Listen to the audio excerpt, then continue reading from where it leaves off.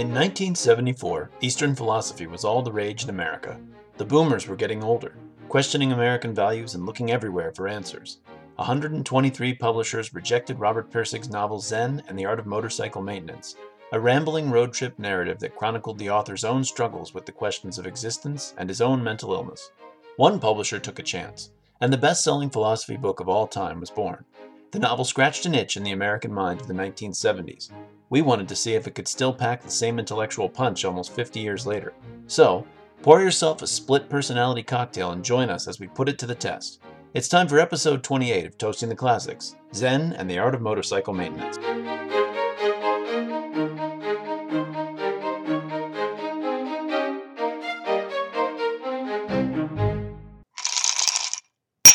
And welcome back to another episode of Toasting the Classics. I am Clint Lanier. Dave MacArthur. This is the show where we pick a creative subject.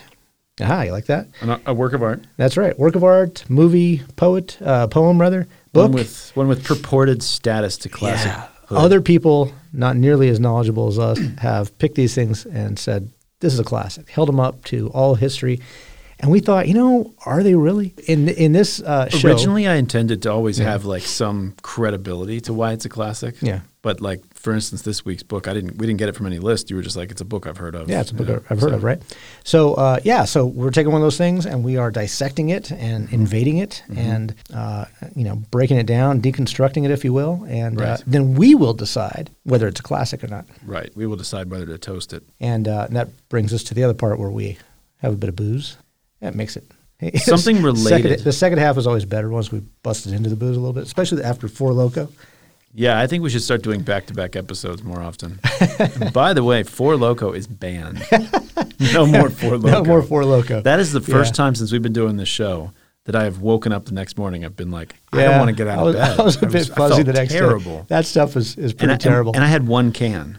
Yeah, so one can of that stuff. I mean, to be fair, I think it was like a 24-ounce can, though. It's a 20-ounce can, yeah, but still. But still. No, thank you. So this week we are doing my pick, and it is Robert Pirsig's. Robert Pirsig. 1974. Do you ever come across somebody's last name every once in a while and you're just like, that's your real last name? It's not just like a random collection of letters? Like Pirsig. Pirsig. Yeah, I think it's 74, right? 74 classic. 74 is what I have, yeah. Zen and the Art of Motorcycle Maintenance. Right. Where do we start? I don't know. Let's just dive right in and talk about it. So I actually read this book years and years ago and it didn't leave a whole lot of substantive impression on me. Mm-hmm. But as I read the first half of the book, I was like, this book was a big influence on me. It just became kind of part of the way I thought because I read it when I was like, I think in late high school, like 16, 17 years old, something like that. And a lot of things that I've been fascinated with ever since kind of came out of like I got this idea of what the West was like and stuff like that. You keep talking. I'm going to pour us drinks. I'll talk about the drink. We're going to dive right into the drink. Yeah, I need a drink. I also read the book Zen and the Art of Archery that this book is sort of patterned on. That the title is patterned on and that the idea of finding Zen in a mundane activity. Well, archery I guess is not a mundane activity, but it's something where you can lose yourself in the practice of an activity, which is a very Zen concept. How much Zen do you think gets discussed in this book? Is it just me or is it only expressly mentioned like maybe twice? Well, it depends on how you define it. Okay. Zen, I think for him, is defined by doing, right? Zen is what Eminem talked about. Losing yourself in the moment. You own it. You better never let it go. Oh, that's Zen for all practical purposes. And so for him, Zen is doing something worthy of your time, right? Which to him, again, is like maintaining your motorcycle, working on an engine. It could also be the welder, because he remarked about the welder and his art and what he did and so forth.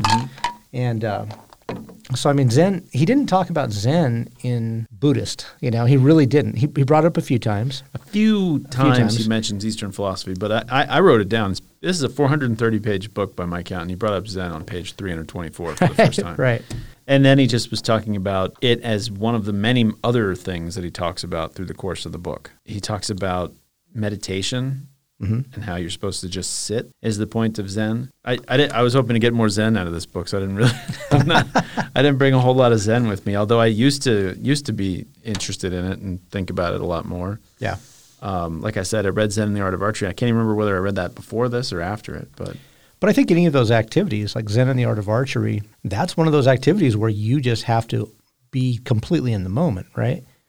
Yeah, there's a sort of paradox in the way I look at it, because it's like, okay, you go out and you build a rock garden, or you clip a bonsai tree. Okay. And on the one hand, or you do archery. What kind of tree? Bonsai.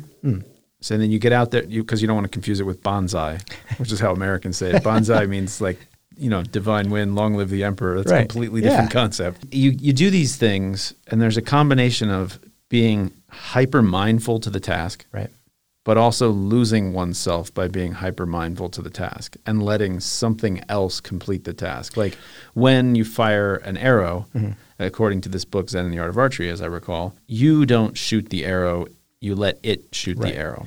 And it's like I feel like there's a paradox between those two things. It's like you're so mindful that your mind is gone. In terms of maintaining your motorcycle, though, he says that's what it is. When your hands are doing something and you don't realize, you don't think about what they're doing. They are working on the engine. They are doing the maintenance of this motorcycle. Right.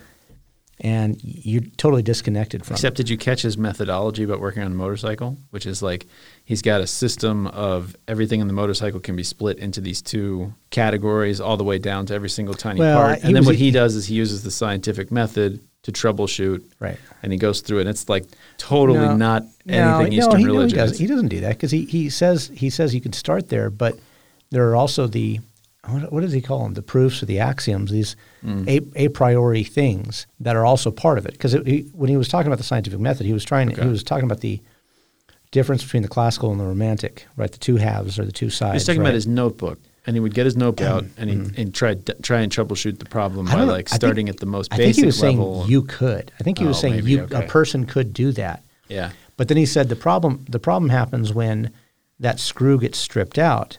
Right. Well, then your notebook and all of your theory, it all goes to hell at that point. Right. You have to have a priori knowledge. You have to sit back and then just meditate on what it could be to try to come up with alternative solutions to the problem, because the scientific method would not lead you to those alternative.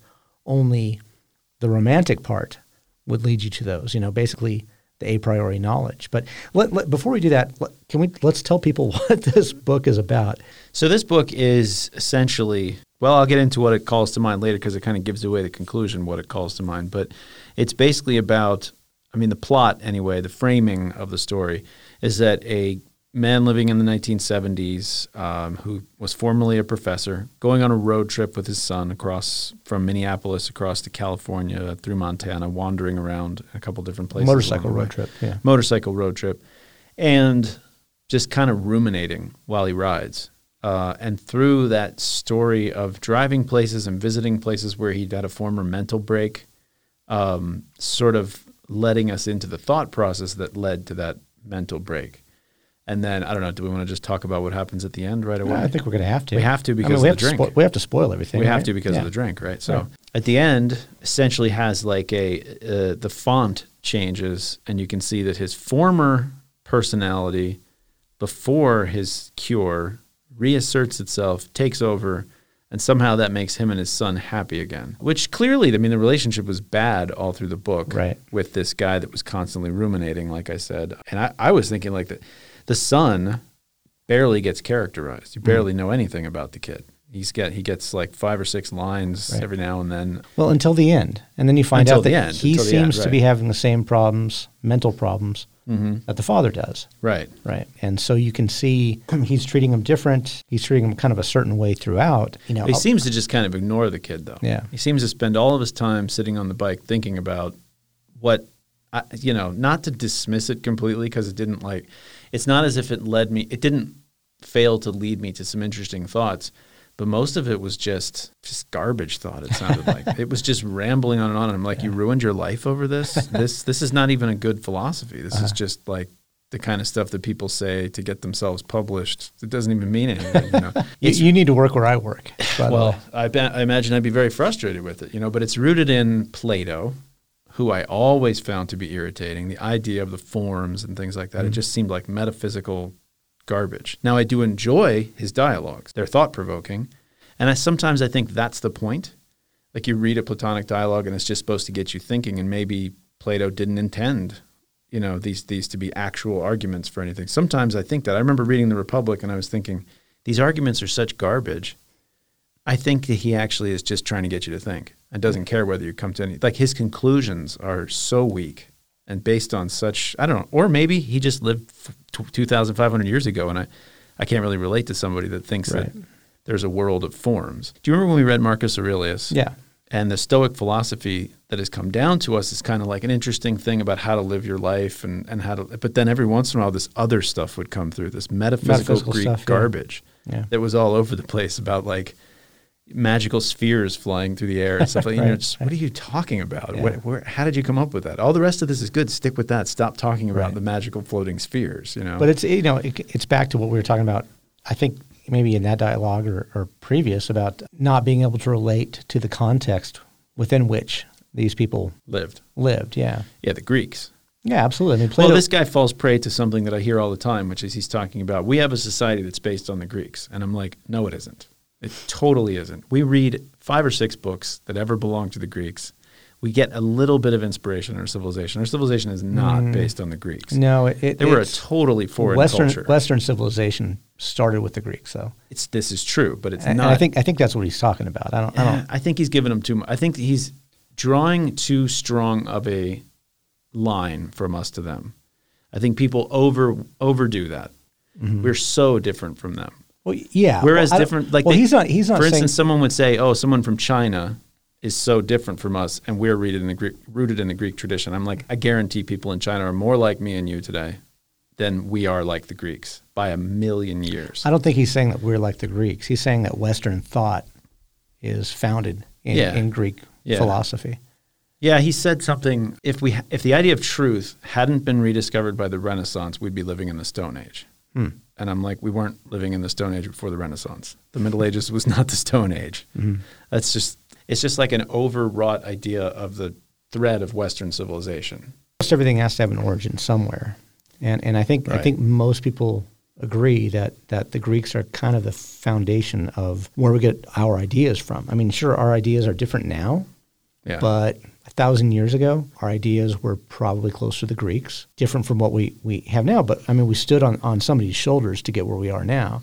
Yeah. And the argument is just that the Greeks had most to do with it. Compared to anybody else in the world in 500 BC. Sure. 100%. Yeah. I just don't think there's all that much going to us from them. You know, there's a few things, a few ideas. You know, he's right in the sciences. I mean, his argument is that, you know, scientific method essentially and scientific thinking, objectivity, these types of things come from Aristotle.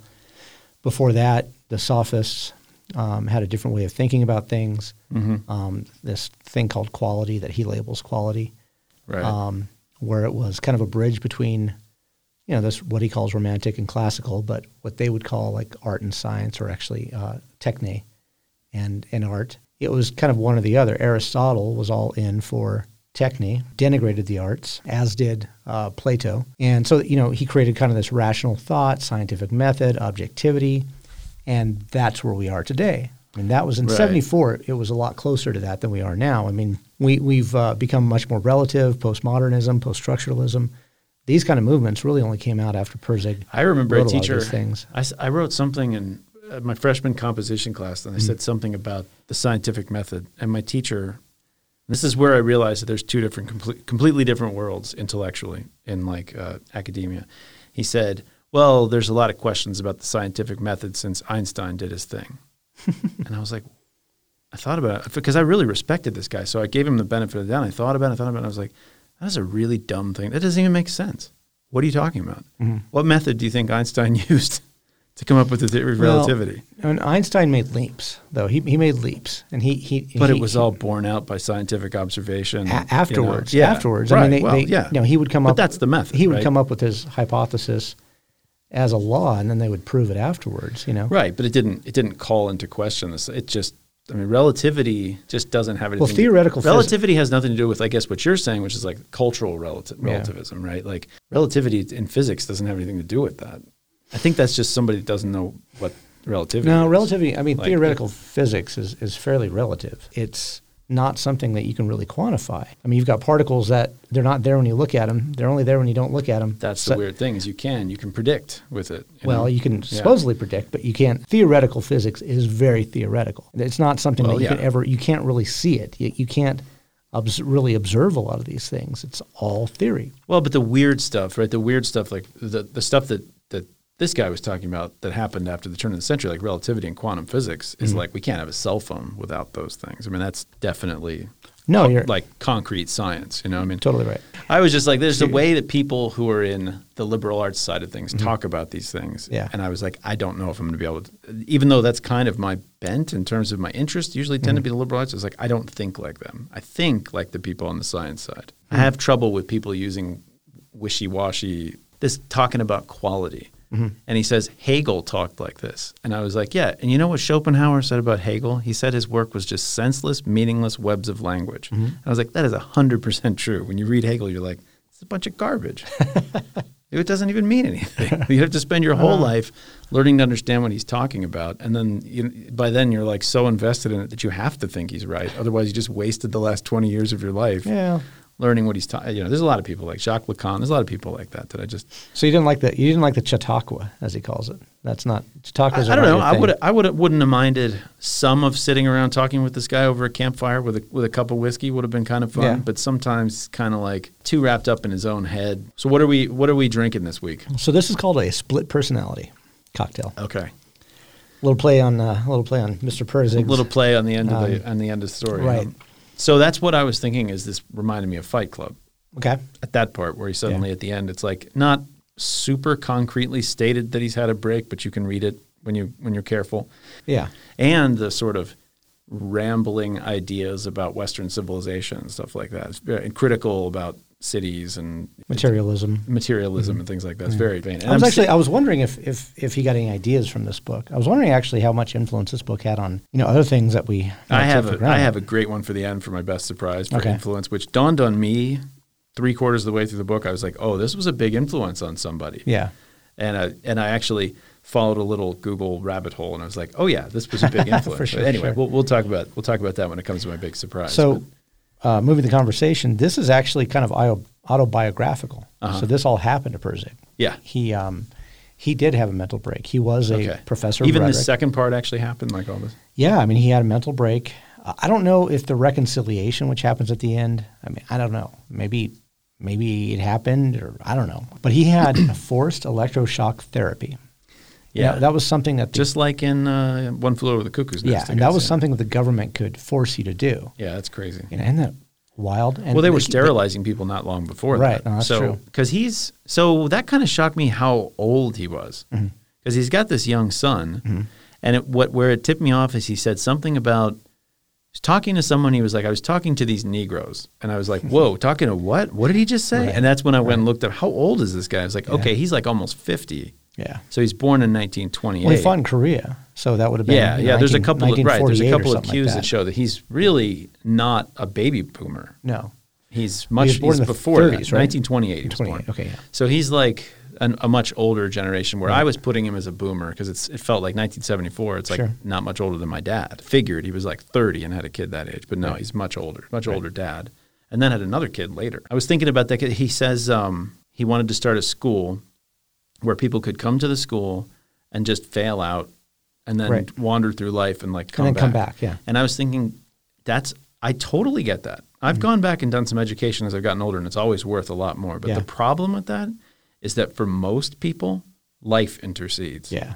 You were 24, your life is already different than it was when you were 19. Right. Maybe you've had a kid, maybe you've gotten married, and all of a sudden things are getting more complicated. You have to work. You can't dedicate your time to education.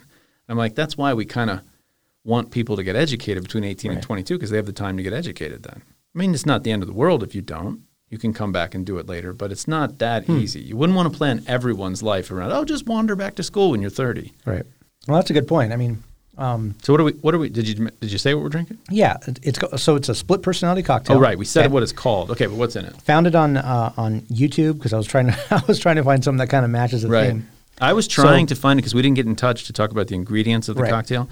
So I was trying to look it up, and I was getting things from Pinterest and like 5 different sources of something called and so I was like, I can't. I don't know which one. Yeah, my apologies. So it's essentially a mango margarita. Okay. With Chimayo salsa in it. Do you know what Chimayo salsa is? Is Chimayo the stuff that goes into like a michelada? Is that the stuff that? No, Chimayo is it's that red chili salsa that people from Mexico, typically in Mexico, pour over fruit, oftentimes mangoes. Oh, okay. So you'll see a mango and they'll have like this salsa poured over it. Yeah. So it's kind of a sweet sour type of thing. It creates a savory sweet. So that's what this is. There's about an ounce and a half of tequila, and then mango puree, a little bit of orange juice, a little bit of lemon juice, and then this Chimayo salsa. What are the ingredients of a margarita? I know it's tequila. What else? Tequila, lime juice, and triple sec. Oh, triple sec. That's a traditional one. Yeah. Okay. Yeah. So that's a little bit of a difference. Yeah. So a little bit of a difference. But if you taste it, so it's got kind of a floater of that Chimayo on top. You'll taste it, and it'll be that kind of sweet and savory. That's not bad. Have you had? I think it's tamarind. Mm-hmm. You get candies that have tamarind on it. That's not a taste I'm super fan. Well, this is better to me. This recipe actually calls for a tamarind rim. Okay, yeah. But I just didn't didn't want to do that. No, I've gotten candy before that had that just because I was like, oh, I want to try that. That's a big Mexican thing.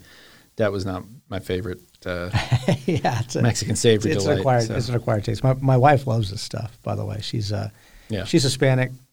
Grew up on the border and really enjoys it. So I made one for her and left it at home with her. It's not bad, huh?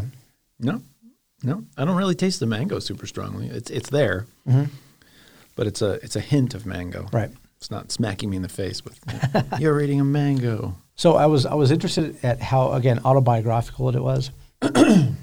I was interested also in the fact that he is a technical writer. Yeah. And he was a professor of rhetoric. Yeah, I was wondering if you knew that when you picked the book. No, I didn't. I was like, is this just inside baseball? So I was a technical writer. Right. And I became a professor of rhetoric. I was thinking in the first bit when I started reading, and it was about the guy going on a road trip with his son, I was thinking, oh, maybe you picked this because you're thinking about me. And then he turns out to be a professor of rhetoric, and I was like, no, you're thinking about yourself. And I was like, maybe we just picked the book randomly. I knew nothing about it. I remember that this is a huge book in the 70s and 80s, like early 80s up to like mid-80s. Yeah. Everybody was reading this book. You know, in the 70s, there was a big kind of awakening of kind of an inward turn that people had. Okay. Working on themselves and, being mindful and blah, blah, blah. And then, of course, in the 80s, then you got Namaste and everything else. I remember this book being kind of in the zeitgeist. Yeah. My dad had this book. That's why I read it. I went through his old books one time and found the ones that I was like, oh, these seem like something I should read. And this is one of the ones I pulled aside. Right. Also, The Portable Nietzsche, which was a disaster. I tried reading that. I was like, he saw me holding the book. He was like, you're not going to understand a word of it. And he was completely right. I had no idea what he was talking about. Well, at least you tried. At least I tried, yeah. But, so, I mean, I picked the book. I knew it was a classic. I knew it was something, I knew it was purported to be a classic. Purportedly a classic, yeah. Right. And again, we're going to decide that tonight. Yeah, of course. Well, you'll decide it. That's why I picked it. It was really dragged. God, it dragged in so many places. Sometimes. The endless Chautauqua. So the Chautauqua, by the way, listeners, so he starts out on this motorcycle, and then he starts, as Dave said, starts ruminating. Right. And having these long philosophical discussions as if giving a lecture, which is what a Chautauqua is. Chautauqua is kind of this spoken vocal conference or presentation where you exchange ideas and so on and so forth. And so that's what he's supposedly doing, is he's thinking to himself. It's a first-person narrative, and he's kind of like the God narrator. So he's giving us all these problems, and as he works along, you start getting these little hints that things are a little bit different maybe than it all seems. Like he starts talking about this guy named Phaedrus, who was this guy that was obsessed with finding a philosophical answer to the question, what is quality? Again, you later find out that Phaedrus was his other personality. It was the precursing personality to the person that is talking to you now. Right. The person that is talking to you now is a result of electroshock therapy and being in a mental hospital. Okay. So about Chautauqua, before we go any further. Yeah. So did you ever read, or I think it's a play, but did you ever read Inherit the Wind? About the Scopes monkey trial. That's where I encountered that word for the first time. It's like talking about, like you said, like it's sort of like a traveling meeting tent for people to argue Mark Twain. It was big politics. with Mark Twain. Yeah. He used to do those all the time. So we were in class, 9th grade English class. I still remember this. And the teacher says, she calls on my friend, Justin, out of nowhere, out of the whole class. And she's like, do you know what Chautauqua means? And he was like, yes, I think it's an Iroquois word that means bag tied in the middle. And she was like, what? Everybody's just like, quiet for a second. And he was like, yeah. And then everybody's really impressed. And afterwards, he was like, my grandparents live on Lake Chautauqua up in upstate New York. And like, so I always knew that word. It was just so random. I was like, that was the best moment to like shine. Like, that was awesome. Hit the ball out of the park. Especially, he probably didn't do anything before class at all. So I don't know. I don't know whether he actually read the material or not, but it was pretty funny. So he's doing this, goes along with this motorcycle. He uses motorcycle maintenance as his kind of entryway or way to relate what he's saying. So yeah, he uses it as a thing that he knows deeply, cares about deeply, has put a lot of thought into, like a real life thing. But that it's easy for the reader to relate to, right? Sure, because he always brings it back to motorcycle maintenance, no matter what he's talking about. When he finally kind of gets down to Zen and talking about what Zen is, and he never really says this is what Zen is, right? But it's talking about maintaining your motorcycle as a part of to get to a place where you are at one with maintaining the motorcycle, if that makes sense. So you're not invested in anything else. You're just doing the motorcycle. Mm-hmm. That's all you're thinking about. And he does this every time they stop. Every time he stops, he checks the spark plugs, he checks the chain, and he tells you, I did this, and then I did this, and I did this. And so he's actually meditating, essentially, I think. Yeah. Every time they stop, it's kind of a proof of concept type of thing. And so as the story goes, you find out that, like I said, he was Phaedrus. Mm-hmm. That was his previous personality. He starts. Did you think that for someone that thinks he knows a lot about motorcycles and spends a lot of time maintaining his motorcycle and talking about his motorcycle, that his motorcycle ends up having a lot of problems? Like his motorcycle breaks down over and over again. So he had an old Honda. Is that it's just an old bike is the problem? His friend had a brand new BMW. Right. He had a Honda, and in fact, the Smithsonian bought that Honda. Oh, neat. Put it in the Smithsonian. I'd go see that. It's probably down it's in like a American 1968 Nighthawk. No, it wasn't a Nighthawk. It was something only Hawk. A 6-year-old bike and it broke down this much? Well, this is 1974. See, the funny thing is he said something about it was a dig at the quality of Japanese manufacturing. Right. And I had to remember, I was like, oh, yeah, Japanese stuff used to be considered junk. Like junk. Yeah. And it was like, by the time I was growing up, if you bought an American car, you were a fool. Well, we talked about that last time. It was Doc Brown's like, here's why the time machine's messed up. This chip is made in Japan. Right. It's like, what are you talking about? All the best stuff comes from Japan. Yeah, that's right. I forgot about that. That must be in 3 or something. That was in 1. Is it in 1? Yeah, it was in 1. Oh, I don't remember that. When he's first looking at the car and everything's all messed up on the time machine. I'm gonna go on the record as saying that line must be from 2 or 3 because I know 1. I think I know 2. I'm pretty sure it's from 3. I'd like to do an on-air bet. Okay. We could pause the recording and look up that quote. Okay. We're gonna do that, ladies and gentlemen. We're gonna pause the recording. No wonder this circuit failed. It says made in Japan. What do you mean, Doc? All the best stuff is made in Japan. There we go. So the scene does exist, but as you can hear from the echoey, creepy music in the scene, it's where they find the car underground in the mine in part 3. Because Doc left it from the Old West. Well, it's because it's in 1955, and most of their interactions are in 50. I think that kind of biased, I guess, existed, obviously. So I think his bike was a 60s model, late 60s model Honda. Okay. And I don't know if motorcycles were meant to be driven thousands and thousands of miles back then. I mean, you really had to probably not. No. Really had to work on them, tighten things up, do everything that he was doing. I mean, well, also the roads weren't as good back then. Yeah, didn't really. And he never took highways or freeways. Yeah, he never took freeways. Can you imagine not being able to find where you're going? Right. Like they're just guessing where the roads go. Map.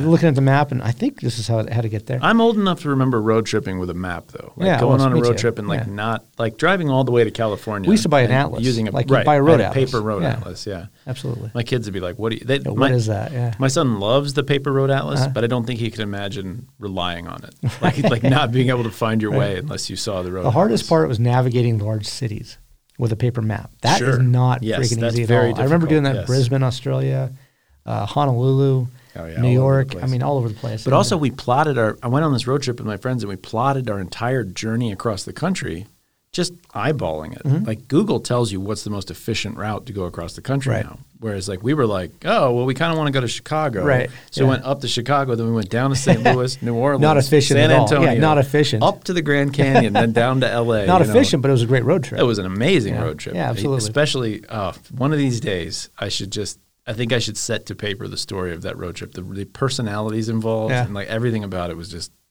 terrific. Just chef's kiss. You can't see me doing it, but chef's kiss for all-time road trips. So the two things that really annoyed me, he kept what he called his motorcycle. Do you remember? The cycle. Okay. And the machine. The machine was cooling down next to the road. Right. When you have a cycle like this. Does he never say bike? No, he never says bike. Okay. Never says bike. Never says motorcycle. He always calls it a cycle or machine, which is annoying as hell. Yeah. I don't know why. It just really started grating on me. But I wonder if he was doing that on purpose, because he makes that whole soliloquy about his friends not liking machines. Right. You know? Right. Machine puts it in its place as a piece of technology. Right. Not confusing it with bike. The other day I told somebody, I rode my bike over here, and they're like, oh cool. You got a bike? What do you ride? Nice. I was like my bicycle. Like, this is not a cool. I'm not trying to sound cool. Like, I rode my bicycle over here. Like, Murray, what kind you got? Yeah, exactly. Yeah, no, it's a really old mongoose from 1996 or 1995. This is the one you've crashed multiple times? This is the one I crashed multiple times, yeah. It's been through a lot. Always because you're drinking, or normally because you're drinking? No. Actually, you crashed sober. Yeah, I crashed it sober on the way over here. No, there was no drinking involved. Only on the way back. No, it's that bike is like my R2-D2 when Luke just doesn't want another Astromech droid because he's been through so much with it. I'd rather fix my old Astromech than get a new one. So great analogy. Yes. That's fantastic. Yes, exactly. Always bring it back to Star Wars. So he's headed out to Montana. He's headed to Bozeman eventually. And they go across Montana from Minnesota and the Dakotas, and then down across this place called the Beartooth Pass, which he doesn't call it that, but I went there last summer, and it was like spectacular. Was it a Horsetooth? It's a Beartooth Pass. He doesn't mention that name, I don't think, but I looked it up a couple of the towns because I was like, that sounds like the place I was, and I looked at it totally is. It goes like way above the tree line, and it's just like spectacular views. That's Yellowstone, is that right? It's just north of Yellowstone. Oh, okay. If you exit Yellowstone from the east, okay, you can head up this road and cut into Montana. You go through Wyoming and then up into Montana, and you go over these like amazing mountains. I mean, just I have these great pictures of the kids climbing on the rocks and stuff up there. But it was like it's like 11 or 12,000 feet. It's way high up, like really high up. I was just there last summer, and him talking about it again. I was like, I should go back to Montana. Like, I really love it out. Maybe my favorite part of the world. Right. I just love that part of the world. It's amazing. Those gigantic, sharp mountains and everything like that. So I think this book sort of whetted my appetite for going there. Maybe this is like subconsciously there though. Yeah. Because you take your son, you take Alex everywhere. All the time. So I do. He's like my little buddy for these adventures. I'm kind of worrying what's going to happen when he gets bigger. If he's going to like not want to hang out, that would not be fun. We'll see. That's the worst. Yeah. That is the worst. I was really jealous of how much he knows about the weather. Like he's talking about the weather in the first part of the book, and I was like, that actually draws, and it just started as just an idle comment, but I'm thinking it draws the distinction between the kind of knowledge I think is useful and interesting and talking like Hegel. Okay. Talking about the weather, I'm interested. I'm like, oh, what do you know about the weather? And it's like actual facts, things like that can give you information about tomorrow. Right. And talking about Hegel is just like, boy, don't we feel smart while we're talking about Hegel. Sure. It's like you didn't come up with anything, you know? You're running off on a tangent. Like, does he talk about Alfred North Whitehead and the footnotes on all of Western philosophy as a series of footnotes to Plato? I don't think so. Did he mention that in here? Anyway. Maybe he did. But it feels like that when you read. So you're like, oh, this is just like inside baseball talking about dialectic. I'm like, what are you even talking about anymore? At the end, he really gets into Plato, really gets into Aristotle, Socrates, Sophists. Talks about Kant. I was really thinking at the end that, man, this is like deep stuff for people who know this stuff. You know? And I sort of know the stuff. Do you think it's that? Do you think it's designed for people? Because that's one level, right? It's just references to people that already know this stuff. But is it also designed to sort of hoodwink people who don't know anything about it? That's a good question. He's talking about Kant and Kant's like definition of like a priori time. See, and I don't think he's getting this stuff right. And the whole thing, like, I don't know if your preface included this, but Phaedrus does not mean wolf. Right. You know, like I don't even really know ancient Greek, and I was like, I think I know what wolf is in Greek. Yeah, I think I know this. I think it's in lycanthrope, right?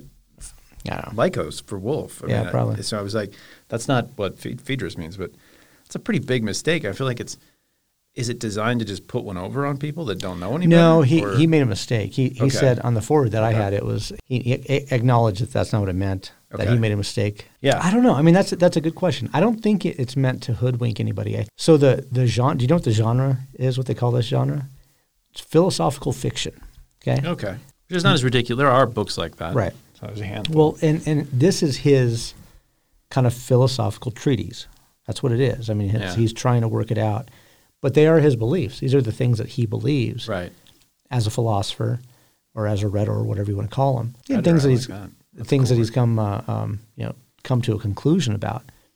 I think something like the weather, that's a really good example of the quality piece that he's pursuing, because it's a bridge between the classical and the romantic, or it's a piece between the techne and the art. Talking about the weather, it's something useful. However, you can talk about it very factually. But he was also talking about it in terms of the way something looks and the way it makes you feel. He was always talking about, I was getting depressed and so on and so forth. Oh, yeah, definitely. But then he was also talking about it insofar as it was useful to know this stuff because... Well, the part where he's in the classroom and he takes everybody's essays and has everybody look at them and decide which ones are good and which ones are bad. Mm-hmm. And he uses that to prove that everyone can recognize a thing called quality and agree on what it is. Right. And so, I mean, it's, again, not to keep bashing Plato's theory of the forms, but that's what that is. Mm-hmm. It's like saying that there's this thing out there everyone can recognize in this thing, and it's the form, outside the cave of quality. And I'm like, well, what people are really recognizing, I guarantee if you were to quiz them and look at them, what they're recognizing is the techne. They're recognizing people making mistakes, using lousy words, repeating things, run-on sentences. And if you have too much of that, people are going to agree it's not very good. I would disagree with that. But I think as long as you get the techne right, people will disagree about the quality of the work. Some people will say, "Oh, I really like this argument," and other people will say, "I don't like this argument." Yeah. You're not going to get the same correlation if people are, if you're following your Strunk and White and getting your techne right when you're writing. Mm-hmm. People are going to say, "Oh, this guy's a better writer." The problem with that is you have things like On the Road, where you have almost stream of consciousness sometimes, right? Where it's not classical argument. There's not a logical structure. What book did we talk about? It was in Catcher in the Rye, where he's very careful to occasionally set aside chunks of prose where he shows, I know how to write. Yeah, I know how to write. I'm not doing this because I don't know how to write. Yeah. And I don't remember Jack Kerouac doing as much of that. I think he really just leans into. No, that's what he wanted to do. But occasionally he puts together a really beautiful, well-written. But he can write. Yeah, but he can write. Of course, yeah. It's like Picasso. It's like my Picasso argument. painting. My argument. So there are composition professors and people that teach rhetoric who think a lot like. I mean, he sort of talks about it a little bit, where allow your classroom to be kind of this lab and allow students to write whatever they want to write, however they want to write it. Mm-hmm. There's no wrong answer type of thing. So that's their argument. And they hold up people. There's an author named Ansel Dewis. She's famous for border rhetorics and frontier rhetorics, they call it, and so forth. And she was a Hispanic. I think her family's from Mexico. So in a lot of her writing, she switches back and forth between English and Spanish, and has these forms that are more similar to forms that you would find in Spanish writing, even though when she's writing in English and stuff like that. Hemingway does that in For Whom the Bell Tolls. Yeah, Hemingway. It took me a while to realize. Hemingway kind of does it too. Thou. Yeah, he keeps saying thou, and Hemingway kind of does that as well. And so they point at people like that and say, see, students can do that. But my argument, and I think we've talked about this before. It's possible. We're starting to go over some of the same stuff. Because I talked about it when I talked about Picasso. It's like you've got to know the rules before you can break them. We talked about and like absolutely. Like Picasso. So I mean, but you have to know the rules, right? Picasso was a genius. Picasso figured out all the rules of painting on his own without a whole lot of form. I mean, I think he did get some formal education. He did, but he had it pretty much nailed. By the time he was 12, he was painting like a master. Right. So that's a different story than your average person. Your average person is going to need to go to school to get their techne chops. Well, right. And so my argument is that if you treat the composition classroom where they can just write whatever they want, however they want to write it, you're doing a disservice. Allow them to find their voice, right. But show them okay, these are all the rules. So these are the lines that you can paint out of. Yeah, but you got to know what the lines are. When you're rejecting a rule, you need to have a reason for doing it. We talked about Terry Pratchett, the last episode that I did with Chris. That was our interim episode, and Terry Pratchett keeps putting together paragraphs and then not indenting the paragraph when he switches speaker. And I honestly couldn't find out why he was doing it. I was like, I know he knows better. So there's got to be a reason behind it, but I couldn't find it, and it was super annoying to me. I was having trouble telling who was talking. And that's the kind of thing. It's like, okay, if you're going to reject that, please explain to me. You don't have to explain to me why, but I need there to be a reason. Right. You don't know how to indent a paragraph. Can't be the reason. That's not going to work for me. Like, I think a lot of what he's talking about is like a revolution in teaching that you and I never experienced, I don't think. Or anyway, I didn't. Maybe we're in different school systems, so I don't know. But I always grew up with a little more free-form educational system. It always shocked me when I'd go to a classroom and I'd have a teacher, and there were usually someone from another country who would do the way Aristotle would teach, which is like, there are 7 emotions in the world. Right. And you're like, what? Wait, what? Like, because my upbringing, my education was always, don't make a statement like that. Before we say, why? Where are these 7? Do you have any other suggestions for what they could? Because I don't want to have a discussion based on that. And I found, like, I went to school in the Middle East for a little while at a small university there, and that was the way they taught. They'd come out to you and they'd say, these are the things. Right. And my first thought would be like, the heck they are. What are you talking? I want to have a conversation about these lists you're giving me constantly. It's Aristotle. It's the influence of Aristotle in the teaching totally still exists in a lot of the world, or at least it did. It did, 20 or 30 years ago. I don't know if things have revolutionized since then, but it's that part of the revolution in teaching I'm super interested in and super sympathetic towards. But not so much like what you're saying, where you just don't have any rules. Because I think people need to know the rules. If they're going to reject them, that's fine, but you do need to know the rules. There's reason. Yeah. Clarity in writing suffers if you don't have any rules. Well, and we've taken a turn in the last 20 years in the U.S. insofar as education goes. You know, I've taught, more than a few students, international students. I've been on their dissertation committees especially from the Middle East and from China, and they're having a real problem teaching students English composition, and conversational English over there, because what they do is they teach students the rules. Right. Strictly the rules. Like these are the grammar rules. Yeah. And these are the rules in conversation. And that's it. But there's so much nuance that they don't teach. They never teach it within context. Yes. So they'll give them a test of the rules. Right. They'll say, what's the difference between a prepositional phrase and whatever, and what's a modifier and what's a verb, blah, blah, blah. So they'll teach them the rules, and they take a test on the rules, but they never actually have to write a sentence or write a paper, rather, never really have to have a conversation to pass their classes. So these people graduate with quote unquote, knowing English, and go to get a job, and they're terrible. And companies find out that they know nothing about it. And I think people play this. It is a huge intellectual achievement to speak another language, to really speak another language, especially something as different as if you're a Chinese speaker learning English or an Arabic speaker learning English or something. I think people play that down. I think it's just like some little skill you can learn. And it's really, not everybody can do it, not really learn to speak it. I'm always amazed. My wife came here to America when she was 9 and didn't speak a word of English. And I just talk to her every day in English. We just speaking. Sometimes I forget that. And it's a really, really impressive achievement to do that. Now, she was young, but still, I mean, just to develop that level of achievement in a foreign language is a really spectacular thing. I had a guy, when I was in Jordan, this guy came up to me one day and he said, Arabic is a more poetic language than English. And I was like, okay. And he was like, for instance, English only has 4 words for love. Arabic has 75. And I was like, I would beg to differ about that. I mean, I don't know how many. I can't speak intelligently about the corpus of Arabic love poetry, but I could tell you there's a lot more ways in just Shakespeare to refer to love than 4. Well, that's the point. It's like But if you learn things by rote, that's the kind of statement you end up making. There's a difference between words and expressions.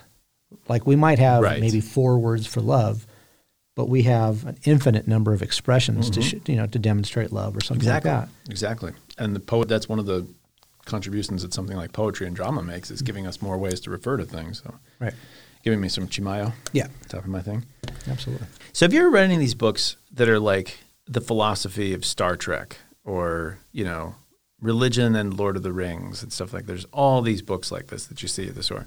I think this book is where those books come from. Do you want to try that? Just see what it tastes like. Yeah, sure. Pretty good, right? Like salty, chili. Yeah, it is kind of like the tamarind. Yeah. It's not completely unlike that. Yeah, I think this could kind of fit there. I've read those before. I've never read those before. I've seen them though, like the philosophy of Star Trek. And, right. I read, I think, The Science of Star Trek at some point, a long time ago. I guess by way of starting to get around to my argument about whether it's a classic, having influenced hundreds of books along that line, it's a pretty big deal. I don't know, I saw the similarities with Fight Club. I don't know how much of an influence it actually was. There's a lot of on the road in this, obviously, and all the other road trip type books that come out around that time. What other influences do you think this book has? Has it made or does it have? Has it had on? Yeah, what future influence did it had? I have no idea. I have to be honest with you. I'm totally drawing a blank on that. Yeah. It said it was the best-selling philosophy book of all time. Right. Which I'm not. That doesn't blow my mind. That seems like it might be right. Have you ever read Sophie's World? No. It's very similar. It's like the story of a little girl, and it goes through the history of philosophy by like a fictional narrative about a little girl. That one I think is kind of better in some ways. Okay. But this is before it, so you got to give it credit. It doesn't ramble as much, and it's not. I get annoyed with the guy for just going on and on sometimes, especially because he's neglecting his child. That drives me crazy. Well, he's not neglecting him. The child's behind him as they're riding a motorcycle. But he's not talking to the kid, and he's dragging the kid along. Have you ever ridden a motorcycle? Oh, fair enough. But I mean, when they're not on the motorcycle and they're hiking and stuff like that, he's still chautauquaing in his head. When I hike with my son, I take the time to talk. But the kid always wanders off and I guess something like that. I would too if my dad was silently pontificating about quality. Well, do you remember at the end his son's saying, "All you do is think"? I think silently pontificating is an oxymoron. I wish I hadn't used, by the way. But that's what his son says. Like, you don't do anything anymore. All you do is just sit there and think. Right. That's all you do. Yeah. And that's what he's been doing the entire time. So he hasn't been. Which is why the redemption passage is really good. It did make me like the book a lot more. That it showed that he knew that this was all right. That Phaedrus wasn't the bad, unhealthy one. That the middle guy is the unhealthy one. Right. And then he goes back to that. And I don't know if I buy it, but I did like that better. That was a better thesis to the book. The other interesting turn is that he is not at all in the moment of the adventure that he's on. Right. All he does is preach about being in the moment, motorcycle maintenance at Zen, everything else. And at the same time, he's totally missing, this Someone trip. once said that someone else, their whole life, they looked away to the future, to the horizon, never their mind on where they were, what they were doing. I don't remember who said that. Yeah, I don't know. But I believe he had something to do with Zen in some way. Did he? Yeah. And I think that's the conflict, right? Yeah. It's like you're talking about mindfulness, but you're not being mindful. Yeah, but you're not being mindful. But your mindfulness allows you to not be mindful, which is, I'm sure, kind of a koan in itself, right? Like sort of the ridiculous things that Zen talks about to give you enlightenment. Right. He doesn't talk about enlightenment at all. No. Although maybe the conversion back into Phaedrus is supposed to be. He uses the word Tao a couple of times. He uses the Tao, which is, I think, confusing something with Zen. I don't think this has much to do with Tao. He did spend, he spent, I think, 10 years at a Hindu university in India, I believe. Yeah. So, it doesn't really give us much about that. He doesn't, but he's got the chops more than I do, True. But, one of my friend's dads actually was ended up getting a not a religion, divinity. A divinity scholar at Harvard Divinity School. And he had studied his whole life. He actually dragged his whole family to India. And my friend, I was like, oh, cool, you got to live in India. And he was like, no, it was awful. It's the poorest country in the world. It's a miserable place to be. Right. I was like, oh, it's such a terrible take on it. But yeah, you were a little kid that got dragged to this place for your dad's intellectual passions. I was like, this really reminds me of this kid, being dragged around, having to listen to his dad yammer on about quality. Yeah. I don't know. There's a lot of boomer in that. Although the guy's not really a boomer, the bad things about boomers. And I don't buy into bashing the boomers. I think they have a lot of great qualities. But this being so introspective that you screw your life up, right? That's a quality of that generation. Well, the 70s, like I said, the 70s were big on that. Yeah. And I think I don't know if it was boomers leading it or the boomers following it. And there are other like. I mean, this guy's a little older than a boomer, right? So yeah. I think some of these older guys, Kerouac's not really a boomer. Like a lot of these guys. No, Kerouac's like 58 though. I mean, that's a long when he was time born, before. though, he's older than that. Oh, you mean he was writing it? Yeah, true, On the Road true, was true. like Well, I think 58. a lot of these guys were an inspiration to the boom generation. They weren't really part of it themselves. Right. I think that's being so introspective and so quote unquote true to yourself that you forget that you have actual responsibilities. Like having a child, deciding to have a child and being a father is not something someone foisted on you because society has bourgeois values. Take care of your kids, man. Right. Like you owe them that. I don't have a lot of sympathy for that particular thing. Sure. Like abandoning your actual relationships to go to India and learn about something. But anyway, so well, it's interesting. I mean, you could blame it on, and he sort of does, like electroshock. Yeah, it changed his personality because they tried. And it was forced on him. They tried to kill this other personality. That's messed up. Yeah. And so when they did that, you could argue that he became this completely rational thing. Sure. Kind of incapable of that warmth and the connection that he should have had with his son. That's why I think the ending really does redeem the character throughout. Like the character throughout is pretty annoying. Yeah. But then you get to the end, you're like, oh, he's supposed to be annoying. I'm supposed to be annoyed by this person. And then I have more sympathy with the story. Yeah. Then I'm like, okay, this is a better book than it was before that happened. Although I didn't think it was a bad book. I was reading it. I was enjoying it. Goes on a little bit. My least favorite bits are the parts where he's at school really getting into the nitty-gritty. I don't mind him talking about Kant every once in a while and things like that. Stuff's fun. University of Chicago, you mean? When he's at University of Chicago and he has like the big showdown with the professor there. Yeah. And I was just like, first of all, it sounds like you're projecting your stuff onto this guy. Right. I don't think this guy really had that much invested in this conversation. I don't think the whole class was watching you. What is that? Agree. Spotlighting. He's spotlighting on the whole class. Yeah. But again, it ends up being that, he's supposed to be mentally ill. So maybe, he's spotlighting. It's like true to the character. So I don't know. Did you hear about what happened to Chris? His son? He got stabbed. Into a conversation with some guy and got stabbed. Yeah, he got mugged. 1979. So he got mugged outside of a Zen institute. Yeah. Which is terrible. Yeah, isn't that crazy? Well, he got in sort of an argument. Yeah, it was a mugging. Yeah, that's right. It was a mugging. Yeah. He was like 22 years old. That's why he had the child later in life, because he thought that it was kind of a reincarnation of his first. Yeah, that was pretty dark. It reminded me of Stand By Me. Yeah, a little bit. Because the guy's named Chris, and he gets stabbed. So what was your biggest surprise? So my biggest surprise was reading kind of the background of this and finding out that this book was rejected 121 times. Right. Yeah. And before some editor finally took a chance. It has sold, it's got to be more because there's 2 right here, but sold over 4 million copies in like 20-something different languages. So, smashing success, one of the most important books on philosophy, best-selling books on philosophy. I think it's important to make the distinction between philosophical fiction and philosophy, though. I don't think this is a philosophy book. There's no systematic philosophy in this. You can't get his philosophy from reading. Well, he writes another one. It's on quality. You'd have to read. You'd have to read that. That would be the Leela something. Yeah, I can't remember what it was. I think that one's closer to a book of philosophy. Philosophy book. Yeah. But so I mean, just editors are idiots. I was rejected. Please let us. Well, no, I've never even actually gotten to the editor stage. It's all the agents that. Well, agents and editors, they're all idiots. There you go. They're lovely people, and please buy my book. Mine is very good. Yeah, there you the go. one I currently have. But see, it took me so many rejections to get to her, and I guess that's what happens is you just have to wait until the right person looks at it. I think so. And you just have to kind of persevere.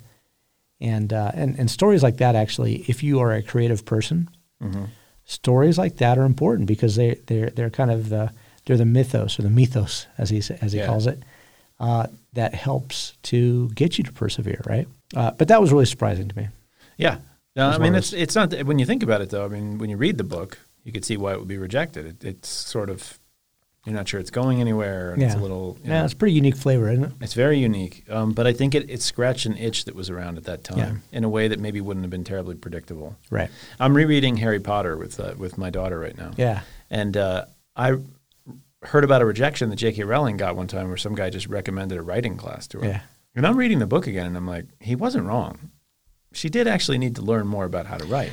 Well, she became a better writer. She became a much better writer by the end of the series. Yeah, but the idea itself was great. I remember I picked it up the first time. I love those books. But that was another book that I think was rejected 50 times or 75 times or something like that as well. So. Exactly. Yeah, but I'm going back and reading, and I'm like, he wasn't wrong. Like she probably, if she was in my writing group, I'd be like, work on this, work on that, But it's the underlying idea that carries it, and I think that's what's going on here. There's except this is more like just hitting right when the iron is hot, in society. Yeah. Like people were out there and they were like, ooh, Zen. I need to learn about Zen. Yeah. What is Zen? Like we mentioned Star Wars. I mean, it's like the Japanese philosophy is underlying it. People were fascinated with that stuff at that time, like the East. Enter the Dragon, same thing. Right around the same time. Was it the year before? True. Yeah, 74. Yeah, that's right. So there's a fascination with the East and the West during those years. That, for sure. Maybe because of Vietnam. Could be. I was just thinking never even really thought about it that way. Just over there. I'd have just been encountering the East. Right. I mean, it was Japan, Korea, Vietnam, so it was a lot of encountering the East there for a few years.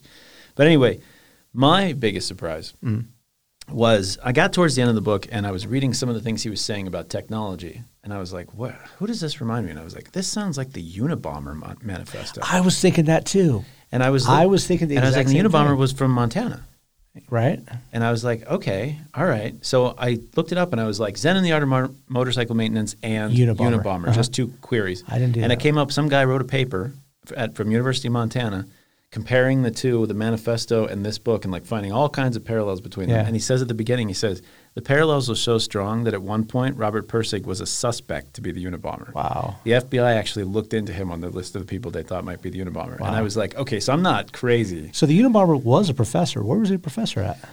That's a good question. I don't think I know. I think it was maybe an Ivy, though. Like Berkeley or something, wasn't it? Maybe it was. Maybe not an Ivy, but something like that. But I might be remembering that completely. So that guy went through a bunch of LSD studies as a student at, I believe, Harvard or Yale. Ted Kaczynski did? Yeah. Okay. He was part of this government-funded LSD studies where they fed him a ton of LSD to see what would happen. Wow. And most people speculate that's pretty much what happened to him. That was a lot of hyper-intelligent people go that way. Though. Their minds break. That's you don't need LSD to do it to you. I think it could help push. It could. Yeah, it certainly is going to help. Come to a lot of conclusions that you probably wouldn't otherwise come to. Although they actually prescribe psychedelics to treat mental illness. But that's like the what do they call it? The microdosing. Microdosing. So I think we've come down to it. As long as we're good on time, I think we've come down to the point where we have to decide whether we're toasting or not. It's tough. It's you. It's all you. It's really tough. Yeah. It's really tough. Would I give this book to somebody and recommend that they read it? You'd have to really like them. It's a long book. It was a big influence on me when I read it at first because I think I was just going through a phase of road trip books were like what I was all about. And I think I probably kind of skimmed some of the philosophical stuff if I didn't think much of it. I don't remember understanding what happened at the end when I read it when I was a kid. I don't know. As a piece of the intellectual tradition and understanding what was going on in America in the 1970s, it would be pretty important. But we're fading pretty far from the 1970s. Right. I don't know how important that is to understand that particular time period, except for people like us that were alive then. Sure. It's rough. I don't think I would toast it. Yeah, I agree. You I'm think? on board. Yeah, I'm on board. Yeah, I don't mean to put it down. I mean, I just because I'm glad I read it. Yeah, it's a great book to read for this. But I think it was a book in its time. I mean, that's the thing. Maybe a bit too much. It was a classic in its own time, and I think it's a little pretentious, is what I find off-putting. Well, it's pretentious now. He mentions this. He calls himself out for this. It's megalomaniacal is what it is. He's like, he thinks he's so important and his ideas are so important. And I'm like, no, your ideas are not that important. Pay attention to your kid. Right. You're really doing a lot more damage to the world by screwing your kid up. Yeah. Than you would. Although parenting, I mean, latchkey kids. There's no guarantees. Latchkey kids were a thing back then. I mean, parenting was a lot different. But I mean, I would agree with you. I think that in its time, it was a really important book. Yeah. It was a classic. But the problem is it hinges on its philosophical novelism, meaning or uniqueness perhaps, or whatever you want to call it. And it was at a time when people generally weren't exposed to a lot of that. I think so. But I think we are much more today. Yeah. And I don't really find a lot of novelism here. Yeah, exactly. I'm just seeing the same things people. I'm seeing him just recapitulating. And not only that, we've grown beyond, because the mysticism of the East and the philosophy of the East was fairly exotic, right? But we've grown now to there's so much more out there that we're looking at and realizing how substantial these other or different cultures and their philosophies and their beliefs and so forth are, and how they influence things and have influenced things. I think for a very young person to pick this book up and read it and to get some ideas about some things you might want to look into wouldn't still be I think that still might be fruitful, to just be like, oh, I should look up what Zen is. I should look up what the Tao is, But then again, I think people are getting exposed, like you said, they're getting exposed to these ideas. Yeah. It's a lot easier to be exposed to these ideas than it used to be. You didn't need this one book to sort of turn you on to a bunch of stuff. You just kind of, I don't know. All right. Well, there we go, ladies and gentlemen. Yeah, I don't think we're doing it. Have a shocker. We're not toasting this classic. Yeah. Well, thank you for joining us, and we will be talking at you next time when we are going to talk about. What are we doing? Oh, we are going to be going with the season, and the next thing is a movie, and it's a classic.